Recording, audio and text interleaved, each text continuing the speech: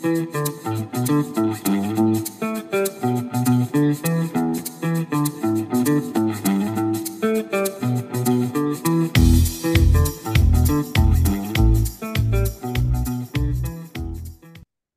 you so much for joining me here today, Dr. Karreman. We know you're going to be speaking at our upcoming Regenerate conference, and you have just a wealth of knowledge to share around animal health, around homeopathy, and really excited to have you on. So thank you for joining me today. Thanks for the invitation, Michael. Glad to be here. Absolutely. So, Dr. Karreman, your background in both soil science and veterinary medicine it's quite unique. How has your experience in working on dairy farms and your exposure to homeopathy and biologics shaped your approach to animal health and regenerative ag? Well, soils is where it all starts at, and I got my start in agriculture. I'm a suburban kid. I grew up in suburban Philly, and took a philosophy class. We had to do a project on a topic of our choosing, and one that was happening back then, that was 1981, was a famine in Ethiopia. And strange as it sounds, I realized people got to eat. And so I started learning about agriculture, and soil science was my major in college, which of course is the basis of all land agriculture. And this is just a brief background, if you will. I mean, because it's really about where I'm at now. It shaped it. In my third year in college, I worked with the Soil Conservation Service as a soil conservation aide, basically surveying out subsurface drainage, manure storage facilities, farm ponds, all those kind of cool things. And always in the background, I saw dairy cows. And I saw a lot of dairy cows, but not up close. And so then I got done college, and I wanted to learn about dairy cows because I love animals. I've loved animals since I was a kid. So I pretty much apprenticed myself out for about 6 years on dairy farms. And when I started milking cows, I actually happened to be over in the Netherlands. I have a lot of Dutch relatives. And they're not dairy farmers, but I ended up working on a dairy farm there because I really wanted to learn directly about the cows. And I started milking cows. I was instantly addicted in a very good way. And I've been milking cows or been around cows ever since. I find them to be the connection between the land and the food that I wanted to help produce. And, back then, there was no such thing, at least back when I was starting agriculture, as organic or regenerative. I just wanted to help feed the world, honestly. I just wanted to help make food. So, but back then there were cows still out on pasture a lot more. And so seeing the cows out on pasture and grazing, and getting my start at Seven Stars Farm in Chester County, Pennsylvania, with organics, really brought everything together. The cows grazing, turning, as my wife Suzanne loves to say, and she's so right, turning sunshine into butterfat and cream right through the dairy cow. So it's one big package, if you will. And there's something about dairy cows that really, I think, people that know about dairy cows really know, is that they create a connection between a person and the animal, because you're milking them once or twice a day, right up close. I mean, just this morning I was milking, and we milk 60 Jersey cows right now, and I know each one by name. I know each udder. I know how they milk. I know their personalities. So it's really, from the soil to the cows, is just full life. I'll just put it that way. That's amazing. I couldn't think of a better way to put it. That's really touching, honestly. Now Regenerate 2023 coming up soon, November 1st to 3rd. If anybody wants tickets, you can go to regenerateconference.com. There are virtual options for attendance. It's going to be in Santa Fe, New Mexico this year if you want to come in person. Dr. Karreman will be there. We'll be performing a virtual tour of his farm in North Carolina that will be presented at the event. It's going to cover kind of the hows and whys of his operation, and I'd love to hear some sneak peek insights into what that tour might look like for folks and what they'll get out of it if they're considering Regenerate 2023. Sure. Obviously, I'm a dairy cow guy. I mean, let me just finish what I was saying. I'll let you know. I mean, I've been a dairy cow vet for since 1995 till this very moment. And now I've resumed working with dairy cows. And so our farm is a diversified dairy farm, diversified in these ways. One, we have a herd of 60 A2 polled registered Jersey cows that we milk once a day, that we keep the calves on the cows, which is a very progressive, forward leading effort in the dairy industry. Well, I won't say the dairy industry, but certain segments within the dairy sector are starting to really look at keeping baby calves with their cows and not separating them right at birth. And so we do that. We're probably one of the largest farms in the U.S. that does that. To be honest, most people have, a few cows and they keep their calves with them, and that's great. And so I'm going to be talking about that some, as well as we have, it's 400 acres, 200 in pasture. We don't grow any crops. It's all managed intensive grazing. We'll rotate our lactating cows 2 to 3 times a day, depending on, the weather, the season, the growth of the pastures. And we also have a bull herd, since my wife sells bull semen. So we have about 30 Jersey bulls. We keep all our animals. None of them go to the stockyards. They stay with their mom until they're about 5, 6 months old. Then they're separated, the boys from the girls. And the 30 bulls are either collected or leased or sold. We sell them from North Carolina up to Wisconsin, to New York, to even Ontario, Canada. We also have about 400 layers. Right now, we got some Delawares in mobile egg houses. So we collect the eggs daily, and we move the egg houses about every 3-4 days after some mammal group has been on a pasture. We also have about 30 St. Croix Katahdin mix sheep, which they're hair sheep, so they're for mutton or lamb at some point. They're not for wool. We have them. We co-graze sheep with the bulls.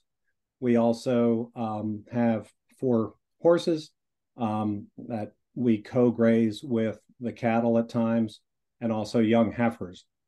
And sometimes we co-graze the yearling heifers with the sheep to be guardian species livestock. We grow a lot of annual warm season and cool season grasses. We have been no-tilling without any chemicals now for the last year, just waiting for the right time for the new seed to be put in the ground. And we have pigs, and pigs are a very important part of the ecological process here. In the woods and on marginal land, they will renovate and regenerate soil just simply by their snouts. So we also have pigs. Right now, only 5, but sometimes we'll even have up to 50. We raise them as grower finishers. We haven't had any animals, sows, give birth yet, but we're thinking about it. So they play a big role in turning the earth over and getting the seed that's inherently in the soil, in the seed bank in the soil, growing. And a lot of times when we have pigs, we'll find ryegrass volunteering afterwards without ever having put any seed in the ground. And then one other, we have livestock guardian dogs, Great Pyrenees, and they have been helpful. They tend to wander if they're not trained correctly, but we have quite a diverse farm and diversified pastures as well, which I'll talk about at the meeting. The seed mixes we use, and I'll be showing a lot of pictures of all this. And also just, here's the real bare truth, is that the soil when I got here was pretty bare, and we have a Piedmont clay soil, and the topsoil was stripped off because of it got logged. And so we had subsoil basically right on the surface, which is like concrete, orange concrete. And it's only by biology, with the animals on the land, with the urine, the manure, feeding them, unrolling bales of hay in the wintertime, enhancing the biology, releases the minerals in those soils that otherwise wouldn't be released. And so now we have a very vibrant farm, whereas just 5 years ago, some of our sorghum Sudan grass that we would plant at the right time with the right weather conditions and everything would maybe come up, maybe half a foot, and sorghum Sudan now, as it should, comes up 5 feet high, and the cows graze in it, and it's a very green farm, and it's all from biological practices we've put in place. So at AGA, of course, our standards are of course focused on nutrition, but more so focused on animal health. And apart from nutrition on your farm, and I think you've shared quite a lot of the things that you're doing, but what are some of the top contributing factors that you found that significantly impact the well-being of your livestock? Really well managed grazing, number one, all the way around. Also, good laneways so they don't get lame, because they got to walk, of course, to graze. And if they're lame, I just lifted a hoof on one of our cows, Annie, this morning, and she's just, has a minor problem, but she's a little slower than the rest of the herd, that are running out to the pasture this morning.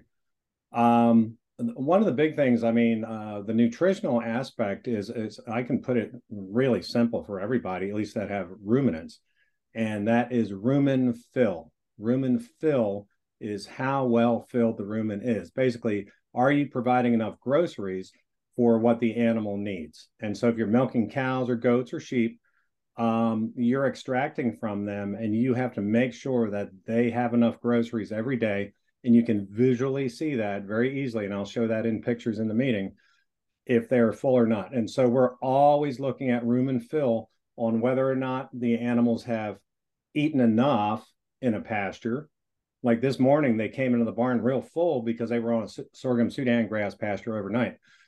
But then you also have to balance that out with how low are they taking the pasture? And you got to have residual, of course, for the root growth snap back with the moisture. As far as other, you can count their chews of cud for ruminants. Should be about 60 chews per cud, which sounds weird. So when they burp up the cud, they should chew 50, minimum 60 times that cud before they swallow it. And that tells you about good digestive health, and good digestive health, especially in a ruminant, you have to have good ruminant health, gives health. And good digestive health, as we all know now more and more with the microbiome that everyone's talking about in hard science, is so important. But other than that, like when we're milking the cows, or if you have goats or sheep and you milk them, you have to do basic conventional, hygiene, cleaning the udder dry, making sure the milk looks good before it goes in the tank. You're talking about just the most important things that you feel are impacting your livestock. Yeah, I'd say our problems on our farm would be, and amazingly this year not so bad, hooves from walking, and getting stuck in between the hooves and getting a foot rot, which is very easy to treat. And I can talk about that maybe in one of the breakout sessions, in a natural sense, because that's my forte, is natural treatments. Speaking of, yeah, you've worked on natural treatments for dairy cows, and you advocate for reducing the reliance on antibiotics and hormones in livestock, which of course our standards prohibit. Could you highlight some of the practical and effective naturopathic approaches that you've successfully implemented on your farm? Absolutely. Well, I wouldn't say just on my farm, but on few hundred farms that I've worked with as a dairy vet in Lancaster County, Pennsylvania. I really, due to the organic rule, as you know, in the U.S., and I know that the AGA has the same rule, that if antibiotics are used, the animal has to be taken out of production. Isn't that correct with AGA as well? So that's a two-edged sword in a sense, really. It's because it's a punitive action to the farmer, because they're like, if they're using the antibiotic, they've got to get rid of the animal. That's the rule. But on the other hand, for me as a vet who was already open-minded going to veterinary school, it was incentive in a weird way to try alternatives. And most of my veterinary colleagues, just like me, trained in vet school, just learned, real basically antibiotics, hormones, steroids, and surgery, those kind of things, and anesthesia. So when you're faced with, an infectious disease process, what are you going to use? Well, it's not too far-fetched to say, hey, let's look back to what they used prior to the antibiotic era. The antibiotic era is very finite, and it's almost like both ends now because of everything, like it's been utilized so much, or if you want to say abused too much, antibiotics. But prior to 1940, they were using botanicals, they were using biologics, they were using basically those two big modes of treatment, standard veterinary care.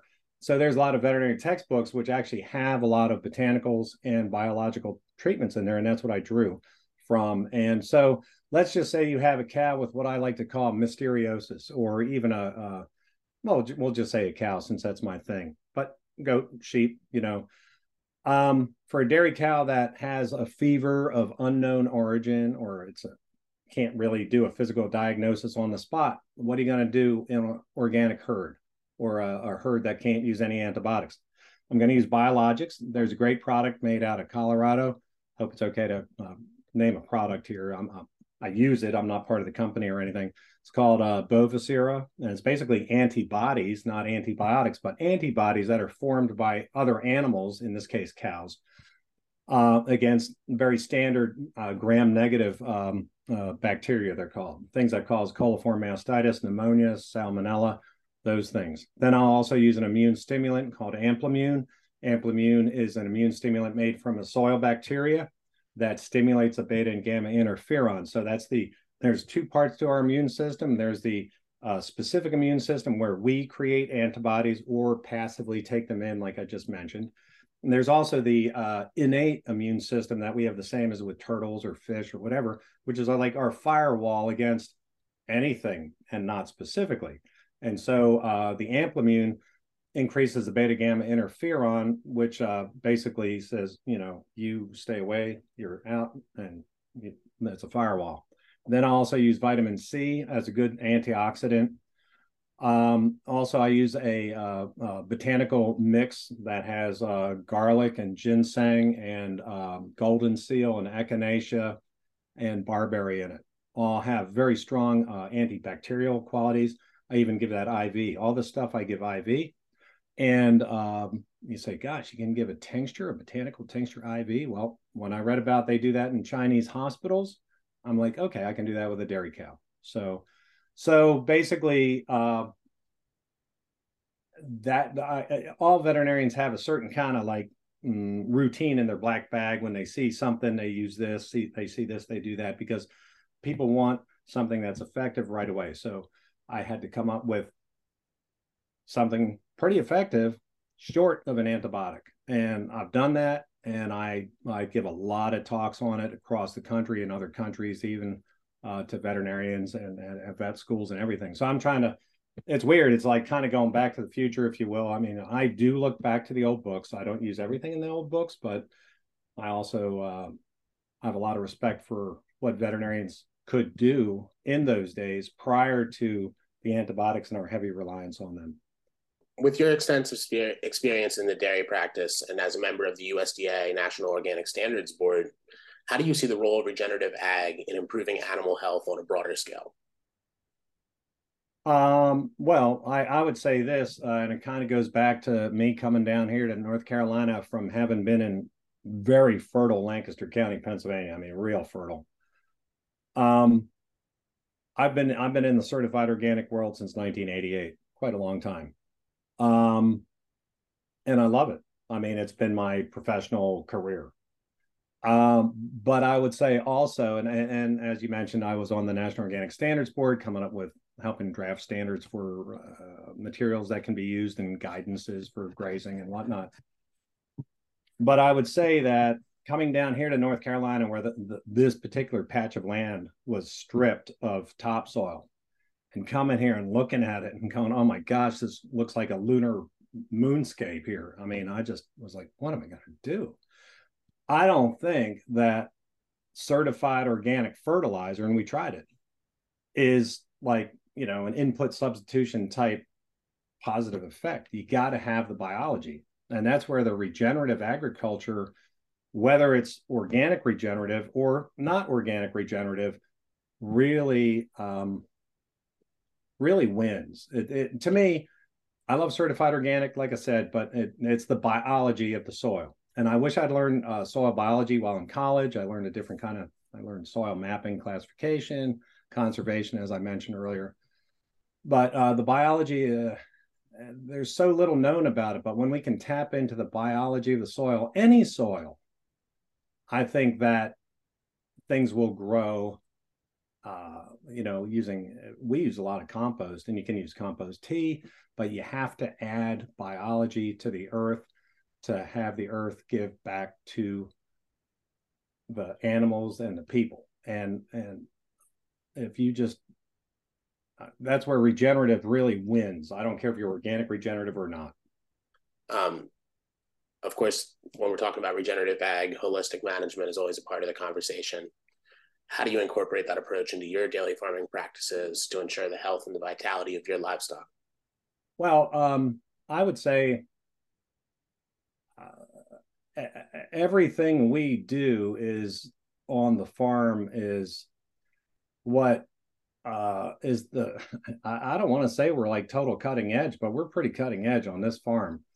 And so we always are integrating we're layering over livestock. We're making sure that, how do we do the decision making? Well, it's always looking ahead. I mean, it's always looking ahead, not just what we got right now, not how much we can take from the cows right now, because we don't get that much because the calves take it. But golly, I don't even know how to.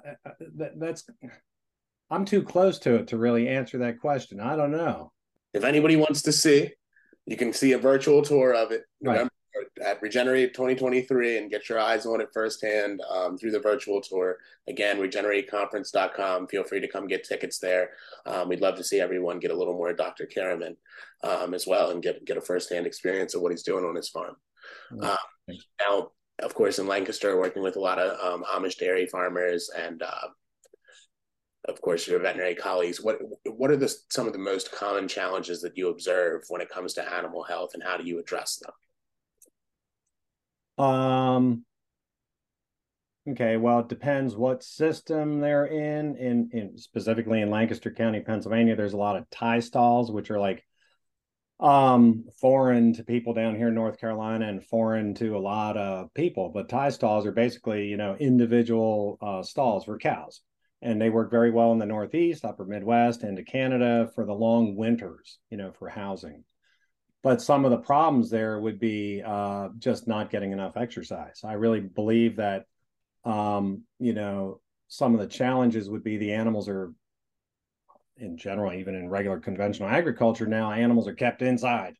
And even in the tie stall barns, because it's easier to take care of them or feed them and milk them in tie stalls, they're kept inside maybe more than they should. Now, the organic guys up in that area and in the Northeast, upper Midwest, absolutely, of course, have to graze to the 30% dry matter intake rule. And so that's a good thing for exercise, because I have 5 factors for like general health, and that's basically sunshine, fresh air, high forage diets, good dry, clean bedding, and fresh water. And if you ask me, that's your best vaccination program as well, those 5 things. So anytime there's any hindrance to providing fresh air, sunshine, clean water, dry bedding, and high forage diets for ruminants, there's potential problems. In your opinion, what role do botanicals, biologics, homeopathics play in promoting animal health and supporting the overall regenerative ecosystem on a farm? Well, one, they're all made from nature.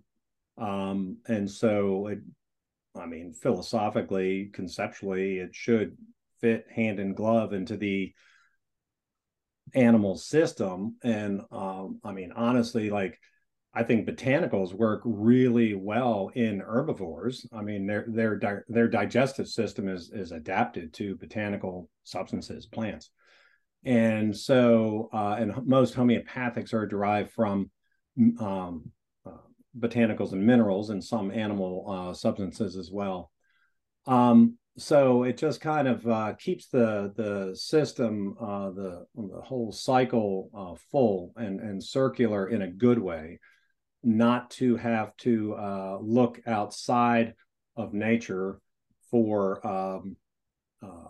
you know, fixing a problem. Now, that said, I would not want to be without a modern antibiotic once in a while. As a matter of fact, my life has been saved by vancomycin. Vancomycin is one of those antibiotics that hospitals use when they don't know what's going wrong, mysteriosis, and veterinarians are not allowed to use that particular drug and a few others antibiotics, so that it can be used in human medicine. So basically, there's a spot for antibiotics. There's a spot for them to save a life, and which we need to do to be good stewards of animals that we take care of. I mean, animals look at us in the eye. We look at them eye to eye. And to try to put like a purist philosophy on a living being, you know, for me as a practitioner who wants to help animals get better, is difficult. However, I've learned to play within the rules of, you know, the organic world using homeopathy, botanicals, biologics, and I love it. But I want to be able to use everything if possible. But the other thing is, I mean, if we stay away from the antibiotics and hormones and steroids and all that, then we can also keep back a lot of the pharmaceutical industry's huge sledgehammer or big paw print on agriculture, which has just grown and grown and grown since the 1950s or 60s, when like veterinary science and agribusiness, you know, found out that, hey, you know, we use antibiotics in the feed, we can have more animals under the roof. That, you know, basically, and that's exploded over the last 50 years. And so just simply out of not wanting to do that, we should look to natural treatments that were used for thousands of years, and to complete our system of agriculture that is healthful, beneficial, both to the animals themselves, to the planet, to the people, everybody. Right. I mean, you know, I mean, for that to be the easy, cheap fix, right, to throw the antibiotics in the feed when in the conventional systems, I mean, you know, sacrificing potentially animal health and also human health, right? Yep. And you know, antimicrobial resistance. I mean, you know, folks out here using antibiotics that can't, you know, they're not able to treat things that they've been able to treat for years and years, cause the treatment through the roof. So it definitely using them in a limited way. And our standards, of course, prohibited. But I also see, you know, your perspective of, you know, you want to help the animal one way or another. Well, let me say also that medical researchers have been in touch with me over the years when I was in practice, full-time practice, because they're looking for alternatives to antibiotics. So the same world that's been very, you know, attuned and tuned in and addicted to antibiotics, some people can see the writing on the wall, and sometimes it's being forced upon them by, let's say, society and the public government and whatnot. But some people are actually reaching out to say, hey, doc, like, what do you use on these organic cows? Like, let's try it. And so this one study actually looked at vaccinating dry cows to have them have hyperimmune colostrum to the certain antigen, and it was being used against pediatric diarrhea in developing countries. So that's a good thing. So they are looking actively into the natural world to the degree that their minds can't want to. Yeah. As we close the circle in regenerative ag, how do you see the symbiotic relationship between healthy soils and healthy animals contributing to the long-term sustainability of farms and the environment as a whole? Well, you know, it's all in the grass, and you know, that's based in the soil, and I mean, it's just one continuum. You know, the way conventional agriculture is, we all know how that is. It's basically you throw something at this substance, which is the earth, the soil, you know, which should have living organisms in it, and well, then you can get something to grow, but it's killing the earth. And like I said earlier, here, what I've really learned at this farm, and I've been here 7 years now with Suzanne, is biology, and enhancing biology is so key. I mean, we have birds here. We have right now two falcons, two hawks, and a falcon outside. And I got to watch it for my cats now, outside my house cats. And we got a fox in the glade. And we got butterflies everywhere. And we have birds that I haven't seen. I keep seeing new birds every year now, which is really cool. It's like they like it here. And so I really feel, and Suzanne and I both feel that, we're stewards of God's kingdom, and we want to make,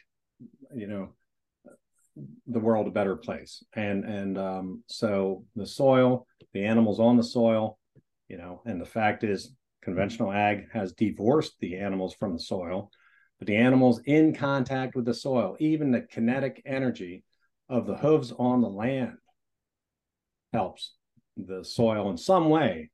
And just because we can't maybe measure it doesn't mean we can't sense it helping the vibrancy of things, and animals grazing correctly so that, there's regrowth and the rest periods. And rest periods are such a key thing in regenerative agriculture and grazing. So giving ample rest and diverse pastures will give diverse life. And where there's diversity, there's always more insulation to a single pest coming in. I think that's pretty well established, and I definitely agree with that. So you and your wife, Suzanne, have definitely learned a ton from your experience over the years and developed a lot of knowledge about regenerative ag and helping other farmers and such. What advice would you give for new farmers who are just starting out, especially in terms of prioritizing animal health in their regenerative practices? This may sound pretty simple and almost, but learn the regular system. As I said, I grew up in the suburbs of Philly. I have learned everything almost. There's always more to learn, but from soils to dairy cows, and now we're going to be operating a small cheese manufacturing facility nearby, which is already going. So from soil to food, but each step of the way, you have to know the basic biology, the basic hygiene, if you will, when it comes to cows, the basics. And so if it means learning conventional methods, at least for animal husbandry, just to understand what the animals are, how they work, how they act, do that.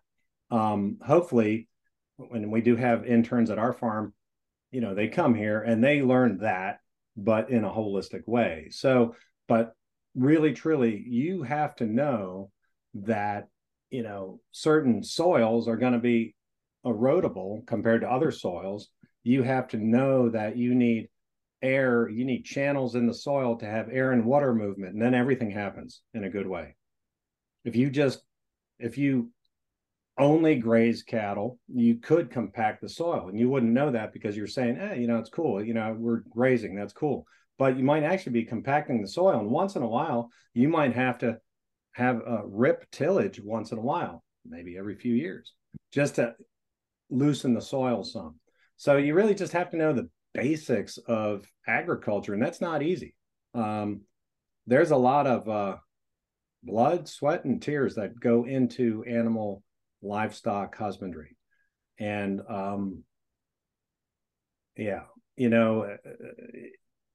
but one thing you want to always hopefully be able to do is make that connection with your animals, because that's what life is about, is connection. That's what we all want. And there's lots of ways to go about connecting with other life, but in a holistic regenerative farm, you're giving animals the best chance at having the best life possible, without doubt. You still got to know the basics. And that's what I'm here for. That's what other people like Alan Williams are here for, Gary Zimmer are here for. But yeah, have one foot in the box, if you will, regular agriculture, and one foot outside the box, and then you can forge your own way. And if you're attuned to regenerative, organic, holistic agriculture, you're going to go in the way you want to go with a good basis. Thank you, Dr. Karreman. It's been a pleasure to get to talk to you and learn from you over the past, half hour, 45 minutes. My pleasure. For anybody that is listening, obviously you see this man as a wealth of knowledge. This is definitely someone you want to learn more from. regenerateconference.com. We will be doing a virtual tour of Dr. Karreman's farm in North Carolina. The dates are November 1st to 3rd for the in-person conference. There's also the virtual options that are offered on the site. Please go get some tickets, and we look forward to seeing you there. Thank you so much, Michael. We'll see you there. Bye.